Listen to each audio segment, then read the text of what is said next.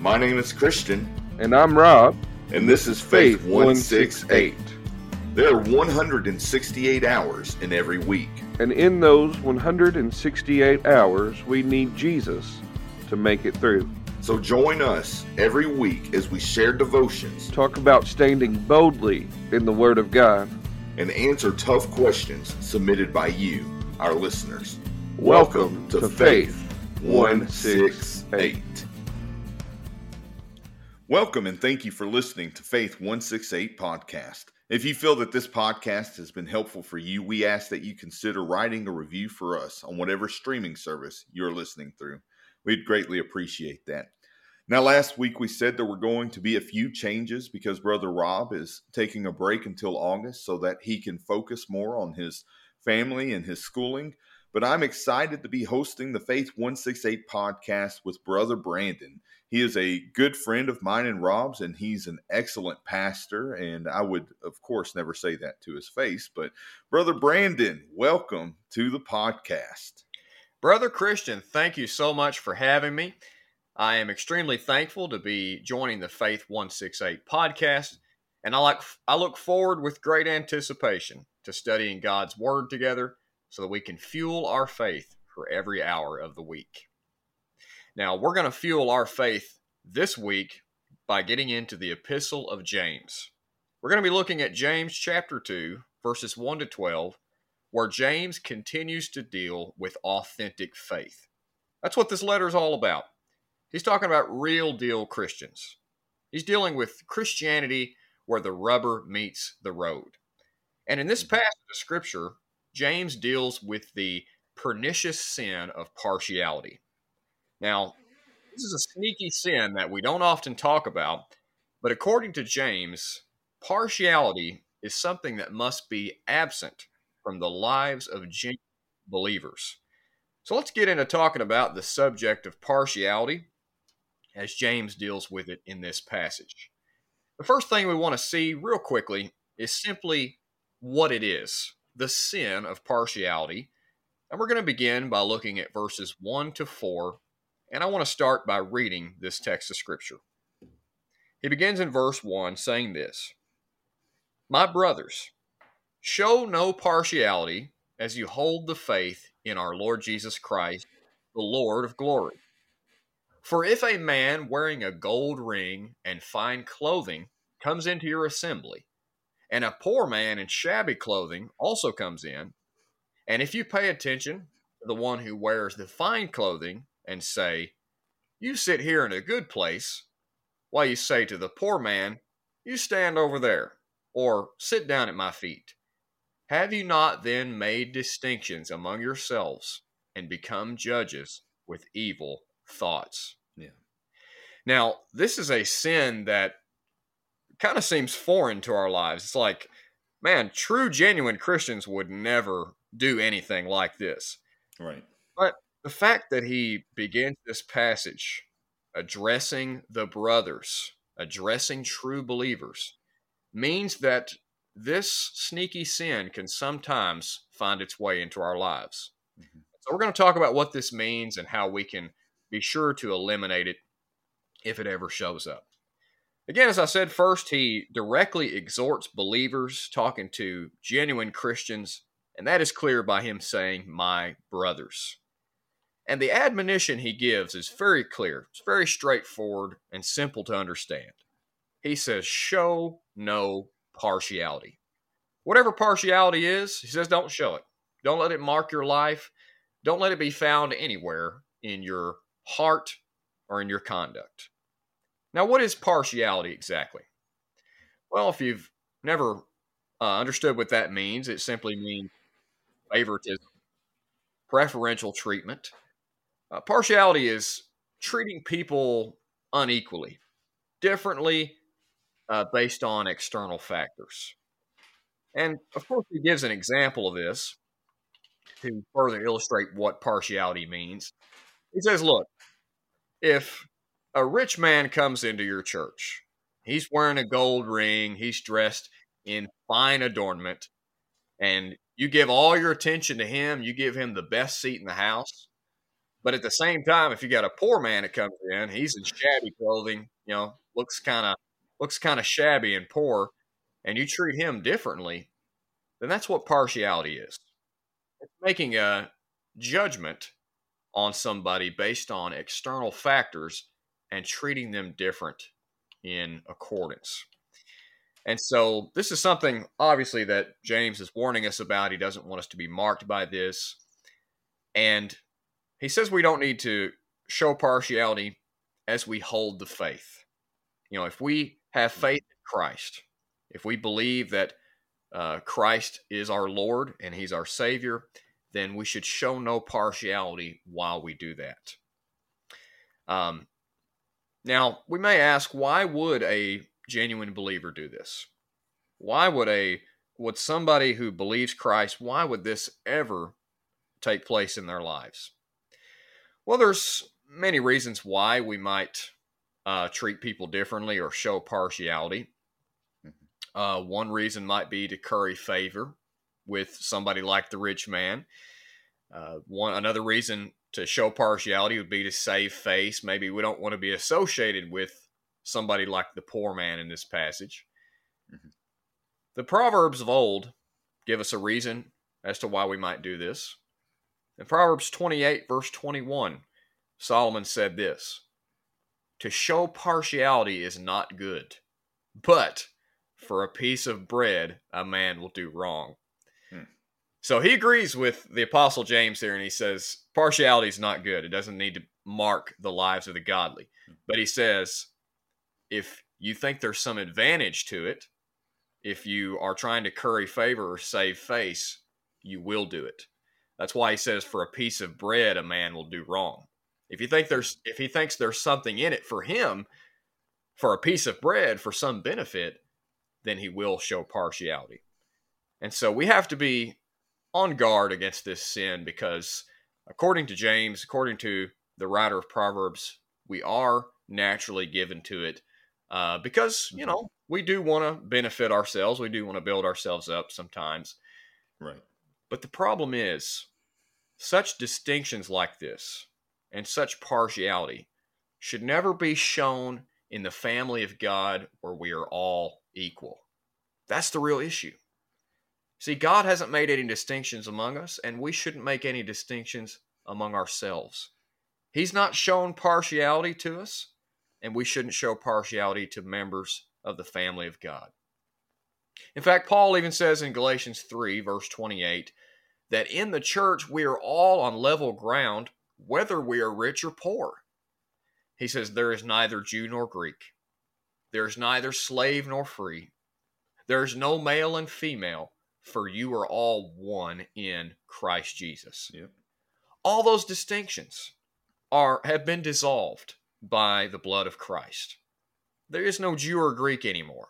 There's no slave or free, male and female. We're all one big family sharing one heavenly Father. And James also says here that if we show this partiality, we've put ourselves on a pedestal where we really don't belong. See, James doesn't beat around the bush here. He gets right to the point. He tells us straight like it is. He says, you've made yourselves judges with evil thoughts. Mm-hmm. If you treat people differently in your congregation, if you treat one Christian differently than another, you've become a judge. You've made a false evaluation of a person's character based on what they possess, or based on what kind of clothes they're wearing, or what they look like. It's an assumption that this rich man is better off and more virtuous than the poor man. And it's an assumption that says, well, maybe the poor man is more sinful than the rich man. And of course, oftentimes we find in the scripture that the opposite is true. Right. The poor are often exalted above the rich in the Word of God. Mm-hmm. So there's a lot to think about here in regards to the sin of partiality. But Brother Christian is going to elaborate on this topic a little bit more with some further helpful explanation. So Brother Christian, take it away for us. Yeah, thanks, Brother Brandon. I really enjoyed what you had to say on that. And just like you said, we can't show favoritism as a Christian simply because God himself is impartial. And as we put on Christ Jesus, as that's shown to us through Scripture, when we follow him, we're really putting him on. We're taking on the aspects of his life. His Holy Spirit dwelling inside of us starts to conform us to the image of Christ.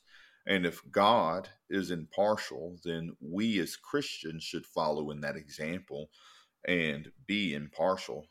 Paul writes this in Romans 2:11, for God shows no partiality. And if God shows no partiality, that's what we should show as well. That's what should be in our lives as well, Absolutely. that we're fair, that we don't take worldly things, which that's a big thing throughout Scripture as we're reading Scripture and discussing Scripture, that we're supposed to put worldly things aside. And we'll say that we're not materialistic people. We treat everyone fairly. We're not the judges. But how often do we just kind of get caught up into that and just out of nowhere become judges? Right. Start judging people based on what they have and whatnot. And it's hard to tell who the rich man is today, because we have a completely different system than what James was used to. Because when someone had wealth at that time, it was pretty apparent. But now we have loans and whatnot. Like, you might see me driving down the road, I have a pretty decent car, and you might look at me and say that I'm rich, but I had to borrow from a bank to get that car. I don't have Right. that money Yeah. to buy that car. So I'm actually not rich whatsoever. And so it's kind of strange how we get into this understanding of materialistic things, worldly possessions showing our wealth. And we'll talk a little bit more about this as we read through this, but simply, first and foremost, God shows no partiality, shows no favoritism, so we shouldn't as well. And Paul talks to people in Ephesians chapter 6, verse 5 through 9. He says, bondservants, obey your earthly masters with fear and trembling, with a sincere heart, as you would Christ, not by the way of eye service as people pleasers. That's one reason that we show partiality, is we want to be people pleasers in some Right. areas, but as bondservants of Christ, doing the will of God from the heart, rendering service with a good will as to the Lord and not to man, knowing that whatever good anyone does, this he will receive back from the Lord, whether he is a bondservant or is free. And the message to the masters in verse 9, masters, do the same to them. And so we see these bondservants, these workers, these people enslaved to another person for whatever reason. The masters are brought to the same understanding. So bondservants do this, but in verse 9, masters, do the same to them, and stop your threatening, knowing that he who is both their master and yours is in heaven, and that there is no partiality with him. And so you see that there's no separation based on worldly status when it comes to God's courts. We may show preference for people in our court systems, in our judicial system. For example, this is, understood that people that are rich and wealthy, say a movie star goes out and commits a crime, do you think they're going to get the same punishment in our court as, say, I went out and did the same crime? No. In fact, there was this song that I thought was pretty funny when I was younger. And this guy was talking about how when he was poor, he needed more. But now that he's rich, he gets free coffee. And Hmm. so no one wanted to give him anything or help him out when he was poor. But then all of a sudden he became rich and famous and the singer. And when he would walk into a place, they'd say, hey, here's a cup of coffee for free. It's on the house. And he could afford it. He could pay for that cup of Huh. coffee finally, but they wanted to give it to him for free. And so there we see that partiality that's in the world. Because if I go into a restaurant, and Brother Brandon, we're both pastors. We don't make a whole lot of money. So we work to get into that restaurant and have a nice meal every once in a while. But say one of these celebrities walks in, they're going to get some special treatment. They might get their meal completely paid for, and here we are, we still got to pay the bill Right. at the end of the day. And so if you really want free stuff, become a celebrity. I guess Yep, that's that's the the point. point. Yeah, Yep. that's the point here in this world. Uh, but another thing is to show favoritism, we take up the seat of judgment. And this actually sets up the table for many other points that James will make as we continue reading. But we see in James chapter 4:12 that it says there's only one lawgiver and judge, he who is able to save and to destroy. But who are you to judge your neighbor? And there's a lot of different ideas on what it means to judge our neighbor, but it goes into the same understanding. Who are we to differentiate between these people? Who are we to exalt one above the other? Correct. And we can't take that seat of judgment for a simple reason, that in the eyes of God, we are all sinners that have fallen short of his glory, that needed salvation, that the only way that we were able to obtain that salvation was not through our works or our good deeds, because those all fell short. But everyone that has come to salvation has been wiped clean in the blood of the Lamb. So we're all covered by the blood of the Lamb when it comes to salvation, when we put our faith in him. So how can we look at any other person, especially a brother, when we're talking about our brothers and sisters in Christ, as James is kind of pointing out here, as Brother Brandon talked a little bit earlier, that he's writing to brothers. Why would you do this? Why would you lift anyone above another and show that favoritism right there? It doesn't make sense. It shouldn't be in the church. It shouldn't be in your life. And I think we need to take a hard look in the mirror sometimes and say, are we doing this? That's Is true. this happening? And it doesn't mean that, hey, if you hang out with someone more than another person, that's bad. But why are you showing preference to another person? What's the reason behind it? If it's because you like the same things, cool. But if it's because you're trying to gain their favor for your benefit, to lead you forward and things like that, showing favoritism for gain is horrible and leads to corruption within the congregation. So we need to just push it aside and make sure it's not in our lives at all. And the only way to do that is to wake up every day and make a conscious decision. I am not going to do that.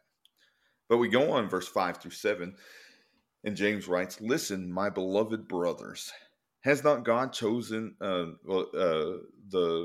who are poor in the world to be rich in their faith and heirs of the kingdom, which he has promised to those who love him? But you have dishonored the poor man. Are not the rich the ones who oppress you and the ones who drag you into court? Are they not the ones who blaspheme the honorable name by which you were called?" And I think the first point we see here in this passage is that those who have chosen Christ over this world, they are truly rich. So many times we look to worldly possessions to feel rich. Who has the biggest house? Who has the nicest car? Who has the newest iPhone? Those are all things that we think determine what wealth is. But at the end of your life, that iPhone isn't going to matter. That house is not going to matter. Whatever car is you have is not going to matter. And really, at the end of this world, all of that stuff just goes away. And so, is that really something to brag about? Is that really what determines wealth? Are these perishable things of the world? No. What determines wealth is the imperishable, the things that last forever. That has true value. And those that have put their faith in Christ, they have found themselves to be infinitely more rich than those of the world that place emphasis on the materialistic possessions of this world to determine what wealth is. Amen. And we see something pretty cool that Paul says in 1 Corinthians chapter 1, verse 27-29. But God chose what is foolish in the world to shame the wise. God chose what is weak in the world to shame the strong. God chose what is low and despised in the world, even things that are not, to bring to nothing things that are, so that no human being might boast in the presence of God. And I can tell you without a doubt that the most valuable thing about me is not how handsome I am. Katie really thinks I'm handsome. I have fooled her into that. But the most valuable thing about me is Christ. And I can't get up on a Sunday morning and preach.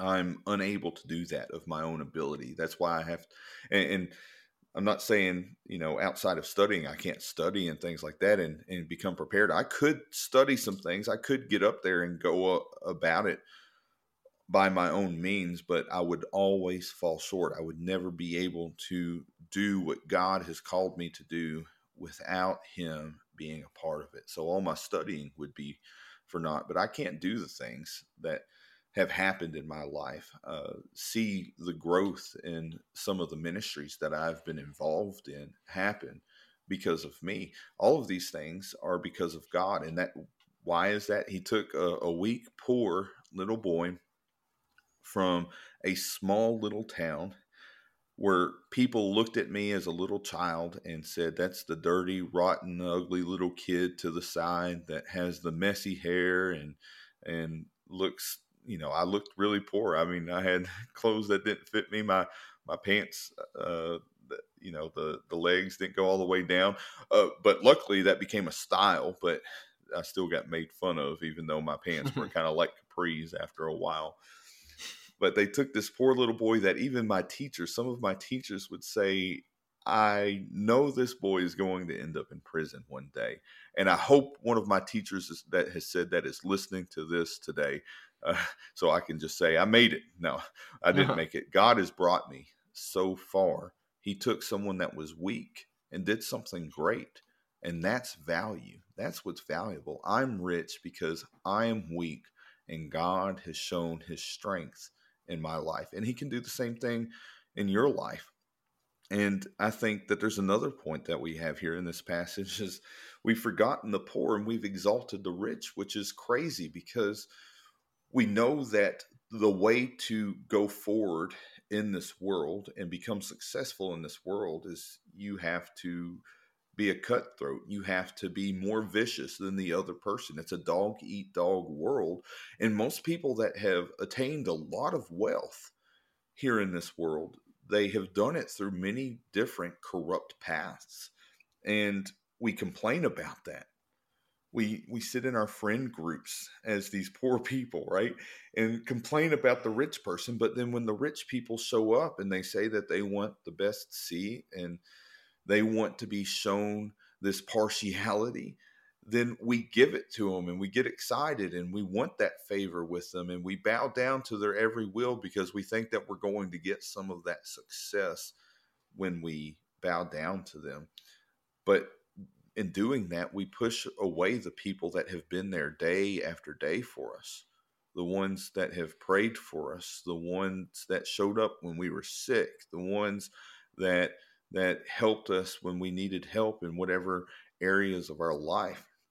And so it's strange to think about how we exalt people that have really oppressed us and oppressed people who have really exalted us. And that's all I got on that passage. Very good words, Brother Christian. So James is really helpful here. He's not only defining and condemning this sin of partiality, he's showing us by this discussion of true riches what we ought to really value, what's really important. And when we understand what's truly valuable about a person, then we won't be so given to showing this sin of partiality. See, he's taken us beyond the external factors, the outward appearances, the way a person looks and what they profess. He's taken us away from all of that to the heart, what really matters. And he does that especially in verses 5 to 7, where he draws our attention to those who are truly rich. those who are rich in spiritual wealth, as Brother Christian elaborated already. And so again, that's another reason why we shouldn't be given to partiality or preferential treatment, because there may be those who are physically poor but spiritually rich, and there may be those who are physically wealthy but spiritually poor. And so we have to be careful with those external judgments, because we don't really know what's in a person's heart. Somebody said before that the wealth of an individual is no measure of the worth of that individual. Physical riches are not an indication of spiritual riches. And obviously, spiritual riches matter more. What matters is what's going on in the heart, how rich a person is in their blessings in Christ. Yeah. And so that's why we shouldn't make those distinctions or be given to this sin of partiality. Mm-hmm. And we might make a huge mistake if we tend to judge people by appearances. In fact, I read a story about this not long ago where there was a man who entered a church in the Netherlands, and he took a seat right near the front. And it seemed like he wasn't really dressed for the occasion. You know, he wasn't wearing anything royal or too nice. It was just plain clothes, you know. And there was a woman who walked down the aisle, and she saw that he really didn't belong near the front based on what he was wearing. And in fact, he happened to be sitting in her seat. And so she kindly asked him to leave, and he quietly got up. He didn't protest or argue. And he moved to a section way in the back of the church that was normally where the poor folks sat. That's just the reality of things. And when church was over, a friend of this woman asked her if she knew the man that she had ordered out of her seat. She said, "No, I didn't know who he was. It just seemed like he didn't belong up front." And then her friend informed her, "The man you ordered out of your seat was King Oscar of Sweden. He was just here visiting the Queen." And so, again, we have to be careful about those judgments that we make. Yeah. In fact, the writer of Hebrews says that we need to be careful with the way we minister to others, because we might be ministering to an angel unawares. Right. Somebody sent from heaven by God to evaluate our deeds and report them back to the Heavenly Father. We have to be sure that we treat all people, especially those in the family of God, equally. Right. And that's why James also tells us about the solution to this partiality in verses 8 to 13. See, again, the great thing about this passage is he doesn't just diagnose the problem. That would kind of leave us hanging a little bit. He diagnoses the problem and then gives us the prescription. He tells us how to overcome it. And James says that the solution to overcoming the sin of partiality is to love all of God's people equally. Right. Here's what he says in verses 8 to 11. He says, "If you really fulfill the royal law according to the scripture, you shall love your neighbor as yourself, you are doing well. But if you show partiality, you are committing sin and are convicted by the law as transgressors. For whoever keeps the whole law but fails in one point has become guilty of all of it. For he who said, 'Do not commit adultery,' also said, 'Do not murder.' Mm-hmm. If you do not commit adultery, but you do murder, you've become a transgressor of the law." Now, James is approaching this pretty interestingly. Mm-hmm. He is answering an objection that we might have when it comes to treating the rich person better than the poor person. You remember that illustration, that anecdote he gave earlier about giving the rich man a better seat than the poor man. Right. And the question may come up, well, what if the treatment of this rich man was really and truly an expression of love? What if you were trying to give him the best seat in the house because you wanted to honor and serve him? Mm-hmm. Well, James is saying, well, that's okay, because in that case, you're just loving your neighbor. As he says, you're doing well. You know, you're trying to serve him sacrificially. Right. But showing partiality is the opposite of loving your neighbor. Mm-hmm. You see, because love is impartial. Yes. True Christian love is impartial. It's unprejudiced and unbiased. He's saying, you're not going to treat people with partiality. You're not going to be biased towards your brothers and sisters in Christ if you're marked by this genuine, authentic love. If you're fulfilling that commandment, loving your neighbor as yourself, then you're doing well. Again, love is a level virtue. Okay, it's a godly affection that is given in equal measure to everyone. If you show partiality, you're not showing love. And thus, here's the point he's making. You're actually breaking God's law instead of fulfilling it. That's why James said as much. He says, but if you show partiality, this is verse 9, you're committing sin and are convicted by the law as transgressors. Yes. So, one objection is answered there. What if we were trying to just treat this rich man well because we love him? He says, fine, if it comes from a place of love, that's good, that's commendable. But just understand that true love will give the best seat in the house to the rich man and the poor man. Right. But another objection is answered in verses 10 and 11. One that I think is more natural to us. We may think, is partiality really that sinful? I mean, James had a lot of space here to write about important things in this letter. Is partiality really that important? Is it really that sinful? Because when you think about the other commandments that he mentions here, like adultery and murder, which are prohibited in the Big Ten, the 10 Commandments, when you compare partiality to those, the sin of partiality seems so small.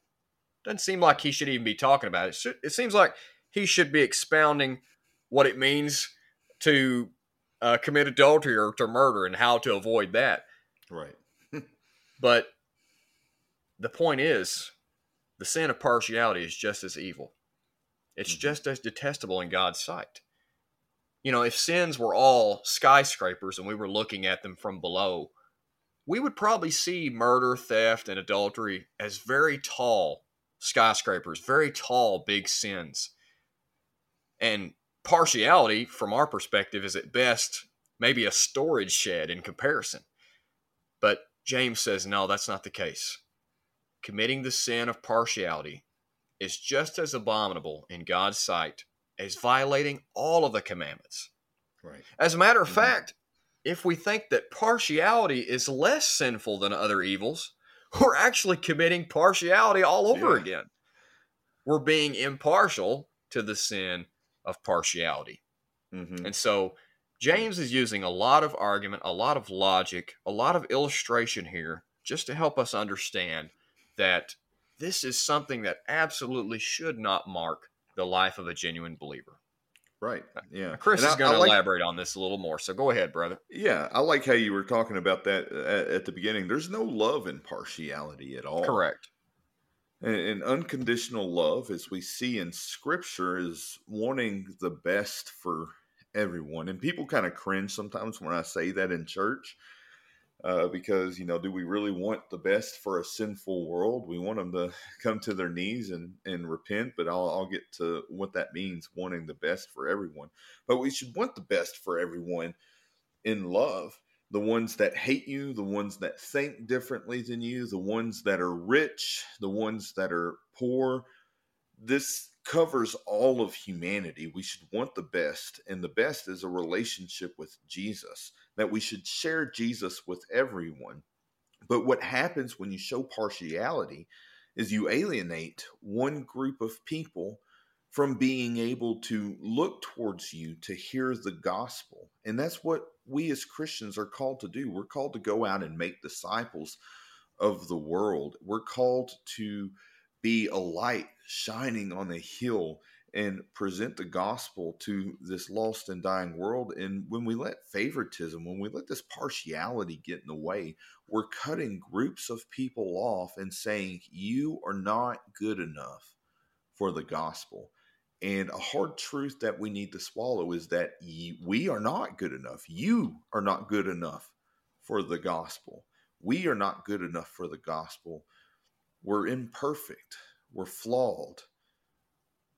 But thank God that He loves us so much that even though we didn't deserve his good news, we didn't deserve his salvation, that we were nasty, dirty sinners. In fact, Brother Brandon said that our opening should be "Welcome, sinners," and that's technically correct because we have all sinned and fall short of the glory of God. We don't deserve his salvation, but he didn't show partiality in that. He didn't look at himself and say, I am so good and I am above sin, and sin cannot be in my presence. Therefore, I will condemn all of humanity and not give them a way to experience my love, as he could have rightly done so. He looked at us with compassion and love and said, they don't deserve it, but I love them, and I'm going to give them salvation anyway through Jesus Christ. And so there's no love in partiality, and that's why God is not partial, because God is love. That's what John says Amen. in 1 John chapter 4. But now we conclude with verses 12 through 13. And James says, so speak and so act as those who are to be judged under the law of liberty. For judgment is without mercy to the one who has shown no mercy. Mercy triumphs over judgment. And I think it's just simple here what he says. Live a life of mercy. When we are judged in the aspect of those that are Christians, those that have been redeemed in Christ, the law of Moses isn't going to be held against us because we've been forgiven of all of our sins. All of our lawless deeds and transgressions, they are remembered no more. Therefore, the law has no hold over us. The book will not be thrown at us. The letter will not be used against us, but we're under the law of liberty. It's going to be applied to us. That grace that we didn't deserve is going to be given to us. And I really like this portion of Romans chapter 5, verse 6 through 8 that Paul wrote. And it said, for while we were still weak at the right time, Christ died for the ungodly. For one will scarcely die for a righteous person. And here's a little bit of partiality right here in this. One will scarcely die for a righteous person, but perhaps for a good person, one would even dare to die. And so we see the partiality right there in that in humanity. This isn't saying that God is partial. This is Paul examining how humans would do things. One person would scarcely die for a righteous person, though perhaps for a good person, one would dare even die. But God shows his love for us in that while we were still sinners, Christ died for us. And if he could die for a world of lost sinners, dirty, ragged sinners, then why wouldn't we be able to reach out to the dirtiest, vilest of humanity? There's a lot to take in on that. There's a lot to apply to our lives when it comes to the mercy of God.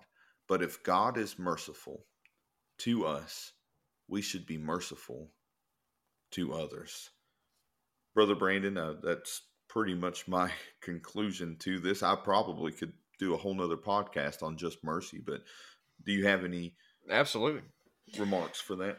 Sure. So again, James is so helpful here in assisting us in overcoming this sin, and he gives us one final word of application to help us overcome this sin of partiality in verses 12 and 13, which Chris already elaborated on.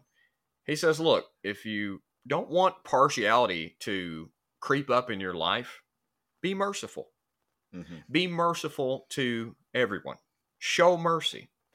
And he says, you need to understand that this is important because you as a believer are being judged by the law of liberty. And basically what that means is, we've been set free from sin as believers. Mm-hmm. We have liberty from the bondage of sin. And because we're free from bondage to iniquity, more is expected of us. Yes. We're not in sin's prison cell anymore. Mm-hmm. And so if anybody needs to be marked by love and mercy and free of partiality, it's those who have been set free from sin. Amen. And Yes. so we need to love and show mercy because we're being judged based on the reality of the gospel. God is holding us accountable as believers even more because we've been redeemed and set free from sin. And so again, he just tells us we need to show mercy. Mercy triumphs over judgment. Yes. Mercy is not quick to judge the way partiality is. So we need to turn the other cheek. We need to treat people equally, forgive, help in a time of need, love unconditionally, love sacrificially. Let's understand that showing mercy is really the antidote to partiality. You know, it's the flesh on the bones of love, and mercy is like a blazing sun that melts the wax of partiality. So helpful, so very helpful in assisting us in overcoming this sin of partiality. James, he's covered every base. He's covered all the ground in helping us to be free of this pernicious partiality. Yes. Yes. Well, thank you for that, brother. I really enjoyed recording this episode with you today. Absolutely. I want to thank everyone else for joining us on the Faith 168 podcast. Again, if you enjoyed this study today, consider writing a review for us on whatever streaming service you were listening to.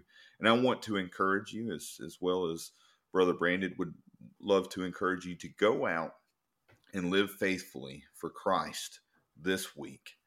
And we will see you again in 168 hours. Brother Brandon, will you end us in prayer this morning? Absolutely. Our Father, we thank you that you are an impartial God, that you are unbiased, unprejudiced, and that you have shown us mercy.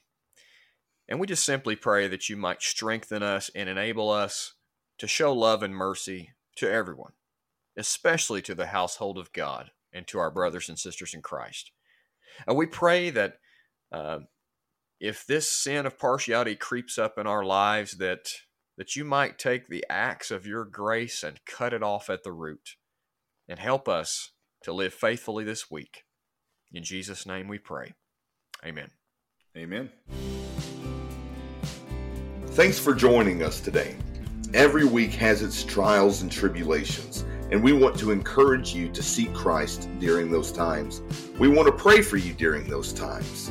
So look us up on Facebook by typing in Faith 168 Podcast and send us a message. It can be a prayer request, or maybe you want us to answer a question that you've been contemplating. Just send us a message. Thank you so much for joining us today. And we will see you again in 168 hours.